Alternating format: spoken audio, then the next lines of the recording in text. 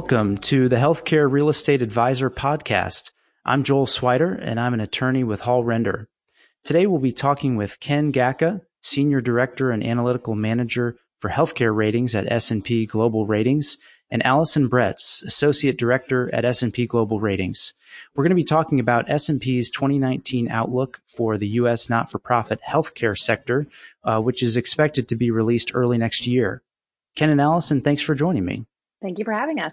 So walk me through the types of services that S&P provides to health system clients. Of course, today we're focused on the nonprofit health sector, but I assume this process would be similar in the for-profit sector as well. Let's say a hospital or health system comes to you, says, we want to issue tax-exempt debt. We're going to pay for a new hospital building.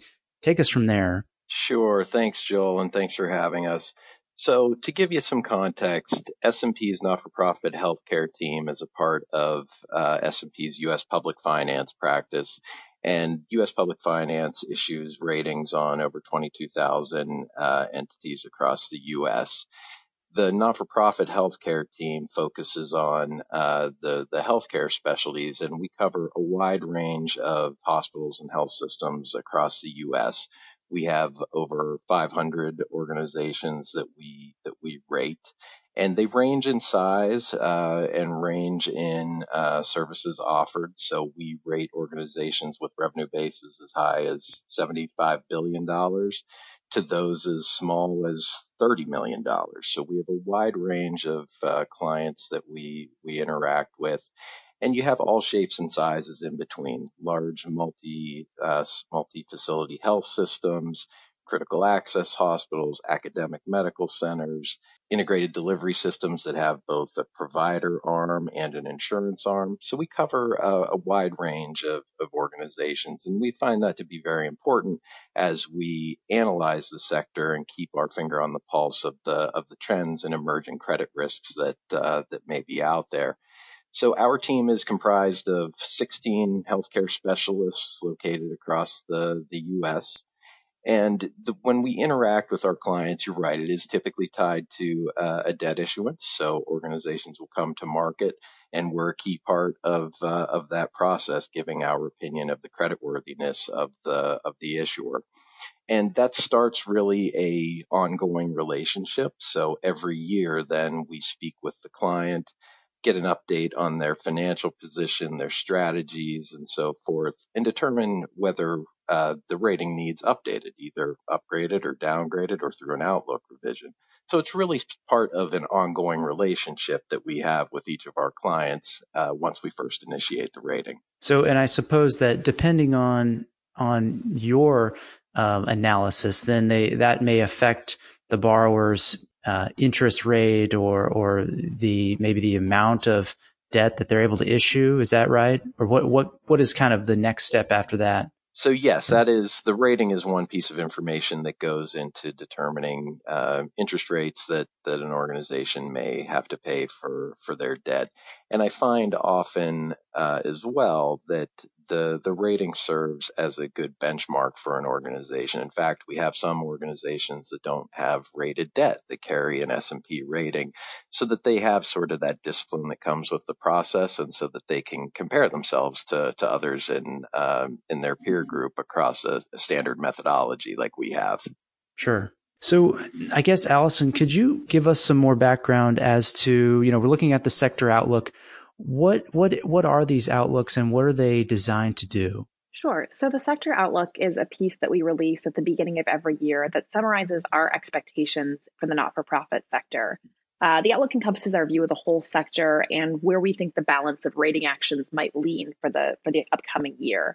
And it's an opportunity for us to address the big picture as opposed to much of our work, which covers individual hospitals or systems. So it's really our way of stepping back, looking at the sector as a whole and saying to the market, here's where we think ratings might fall next year. And based on what we've learned in the last year, here's why we think that. So, and you're primarily in terms of the raw data that you're looking at for the outlook. I assume you're going to look primarily to the hospitals or health systems, whoever your clients are, who you've been examining throughout the year. Is that right? Right. So we look at financial data that's publicly released, audits and interim financials, as well as data that's shared with us from these hospitals and health systems. We look at our conversations with the management teams and the materials that they've provided to us. And since this is a more holistic perspective, we also take a look at the industry as a whole. We look at industry trends beyond just hospitals and health systems, state and national legislative moves or things that we might see upcoming, and the US economy as a whole. So all the things that kind of play a role in shaping the sector beyond just the players that we work with. And so who's the primary audience then for your, well, let's again, talking about the outlook in particular, who's kind of the primary audience for that? Our audience is the investor community, so the individuals that read our reports. But as Ken alluded to earlier, our hospitals and health systems also read the outlook with great interest, since of course they can frequently get bogged down in their own individual issues. And so I think it's a helpful perspective for them to look at how we're viewing the industry as a whole and what we're hearing from other players in the market. So as we're looking toward 2019, I was reviewing your 2018 outlook, and we're now 11 months into the year, 10 months since you released the 2018 outlook. I'd like to look at some of the topics that you had forecast as being significant factors that contributed to your outlook, and maybe get a feel for whether those predictions really came to fruition or whether we're going to see maybe some changes in those particular areas for next year. Starting with M&A activity within the sector, you had mentioned in your 2018 outlook that M&A activity remains heightened within the sector, and that generally supports credit quality depending on merger effectiveness. Could you explain that a little bit? How does the heightened M&A activity support credit quality? Sure. So, I might take a step back with this one and talk a little bit first about the reasons why we're seeing so much M&A. And I think then that'll dovetail nicely with the question of supporting credit quality. So M&A in healthcare has been around for a long period of time. We've been seeing mergers and acquisitions for decades. Now, I think the reasons why you see M&A has evolved over the last several years. In the past, I think, the players were often very clear. It was going to be a large, strong health system acquiring a perhaps struggling, smaller standalone hospital.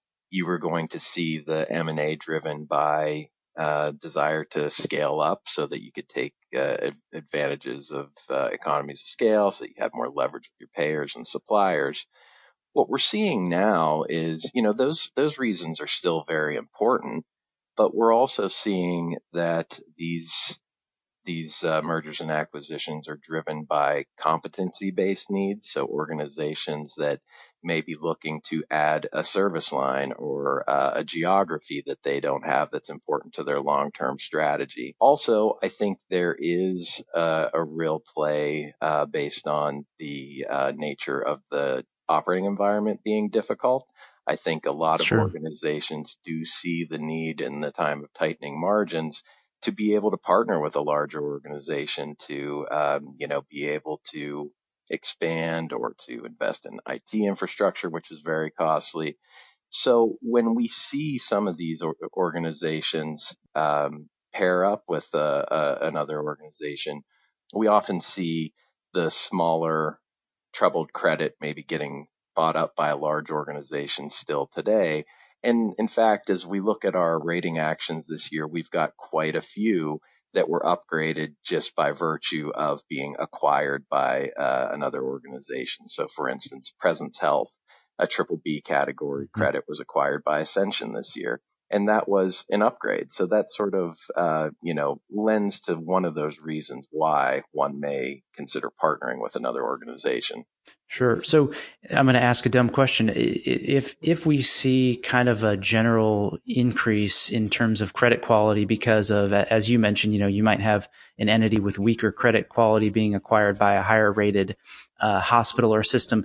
I mean, is there any sense in which you want to maintain a bell curve, or does it look bad if we've got all of these tax exempt hospitals having very high credit ratings and very few in the lower, categories? Does that not even really come into play? It muddies the numbers a little bit because if you did look at our rating distribution over time, you would see a pretty clear bell curve. And oftentimes those on the far right of the curve, so the non-investment grade credits, are acquired, and that double B rating goes away and it becomes an A if it's taken on by a stronger organization. So I don't think it's a bad thing, but it muddies the water a little bit on kind of mutes how loud the view is of the negativity in the sector. So another issue that you had discussed in your 2018 outlook was legislative and administrative risks. You had said that they would remain ongoing and that the ACA repeal and replace initiatives and the likelihood would also impact, as well as the likelihood of raising uninsured rates. What are we predicting for next year? Obviously, we've just had an election. Any differences in that category? Yeah, I would say that the election did sort of present some changes. I think we've identified a few key factors. With Democrats now in control of the House, I don't think we expect further repeal and replace legislative efforts. We did see several of those over the last 2 years, but I think that will cease now that Republicans no longer control the House. With that said, I think we do expect some movement from Washington still that could decrease insurance coverage. There's been a lot of conversation about allowance of short-term or skinny insurance plans, which may not fully cover basic benefits, meaning that even if individuals appear to be insured, they still end up paying out of pocket or not being able to pay for many services. We're also seeing support of more stringent requirements for Medicaid, Medicaid work requirements, et cetera, which may result in lower coverage. But on a state level, we did see voters in Idaho, Nebraska, and Utah vote to expand Medicaid. We saw general improvement in ratings in states that initially expanded Medicaid under the Affordable Care Act, and so also think expansion will be generally positive for hospitals and health systems operating in those states, Utah, Idaho, and Nebraska. We'll be watching to see how quickly the expansions are implemented and the ultimate size of the newly covered populations, but I think that's generally a credit positive for operators in those states. So overall, I think the election was mostly positive from a healthcare perspective, but we will continue to see some push out of Washington to decrease insurance coverage, maybe not through explicit legislation, but through some of these efforts at the margins. Yeah, it's interesting to think that sometimes gridlock is a good thing when it comes to, not seeing seismic shifts in some of these policies. Another point that you made in your outlook last year was looking at non-traditional players and their significance in the market. You had said at that time you didn't really see that happening within the year. In other words, by 2018 year end. Does that sort of remain for 2019 too, or is this going to be the year we start seeing some more shifts in terms of those non-traditional players, Amazon, CVS, Aetna, those types of entities? I think we're expecting this to not be a major issue in 2019 as it has not been in 2018, at least for our hospitals. That said, we are, I think, likely to see some more tangible things. The CVS Aetna merger was recently approved. The Berkshire Hathaway, JP Morgan, Amazon company has named its CEO and seems to be forming a structure. So 2019 should provide some clarity on strategy from these non-traditional players. But I don't think we expect yet to see them really eat into the market of our traditional providers and hospitals. We are seeing more movement to non-traditional revenue streams from our hospitals. I think inpatient revenue used to be their bread and butter and where they made most of their money. And that's really no longer the case. We're seeing much more revenue driven from outpatient ventures, other joint ventures that are, not necessarily the traditional heads and beds that hospitals have provided. And I think we do expect that to continue in 2019 and to see competition from, ambulatory surgical companies, urgent care, and other providers that maybe do provide care outside of the traditional hospital setting, but maybe not from these disruptors that have been making the news so much. I think that might be a little bit slower to move into the industry. And you're talking, Allison, too. I mean, do you think that there's any sort of siphoning off of some of the maybe healthier patients? In our own office, every year we've got to get a physical for insurance purposes, or, gives us a benefit in terms of our insurance rate.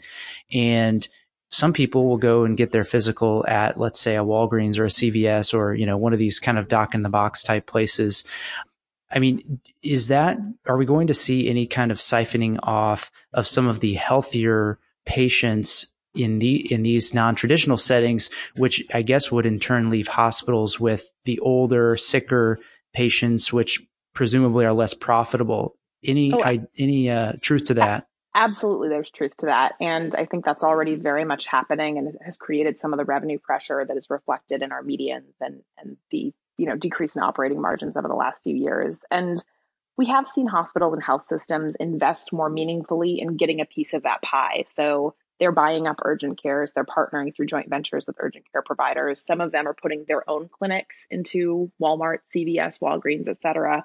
So they're really making an effort to get a foot in the door and provide services in more convenient, lower cost settings of care, because they recognize that many young, healthy, commercially insured individuals don't want to come to the hospital for basic services. And if they don't need to, they'll seek it in a more convenient setting. And so I think going forward, the providers we expect to be most successful are those that are able to provide care in more creative ways and in different settings than just the traditional hospital.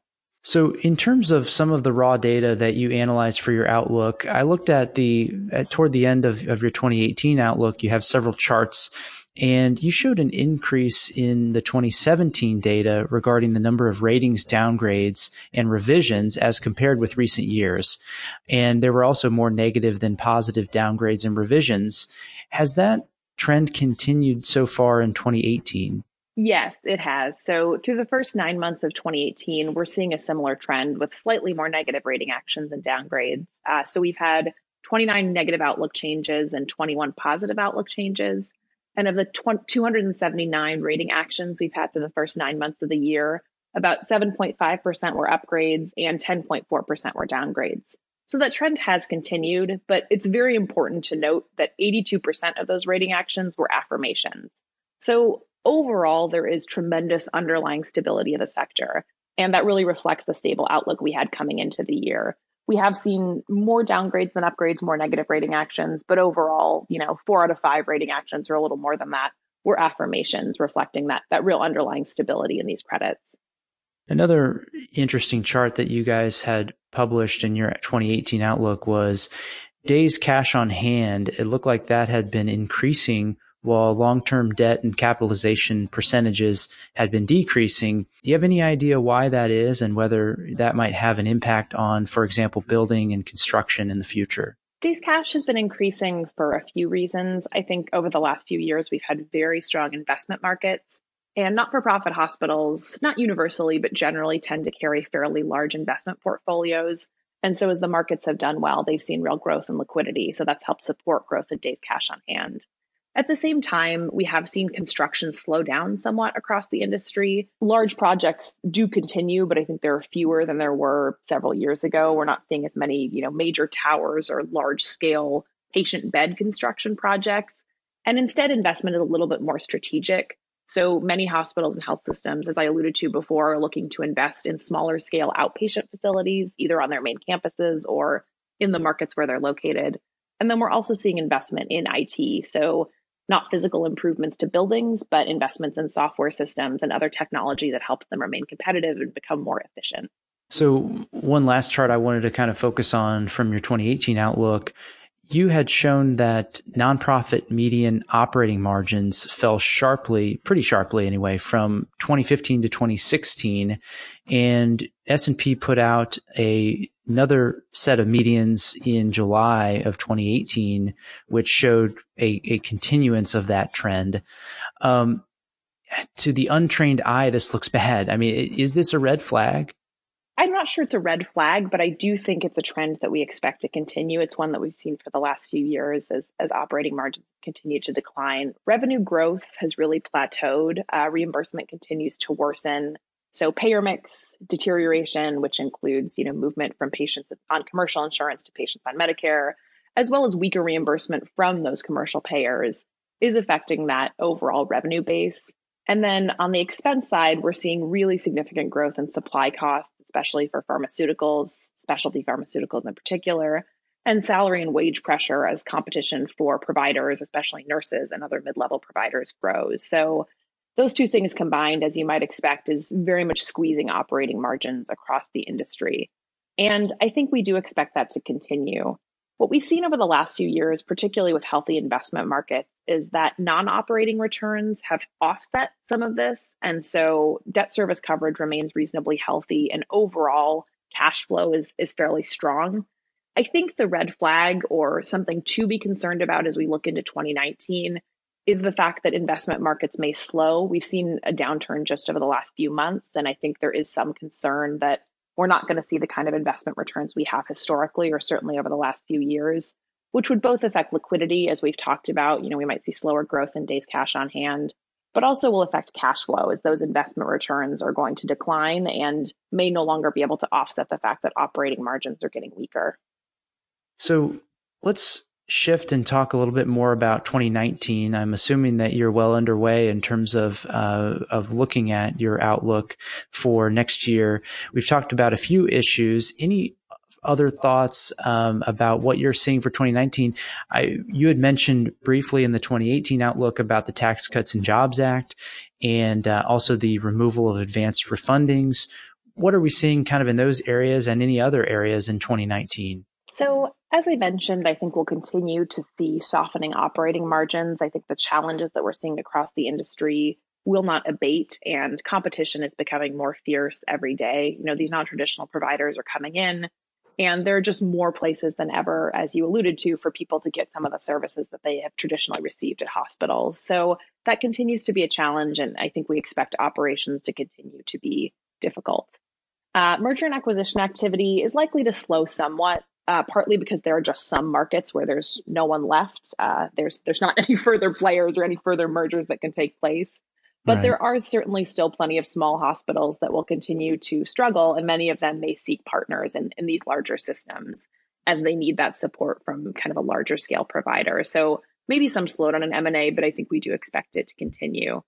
And then from the Tax Cuts and Jobs Act, from that perspective, advanced refundings are gone. They're no longer legal, except in cases of mergers and acquisitions. For the first 6 months after a merger or acquisition, you can do a tax-exempt refunding to consolidate debt.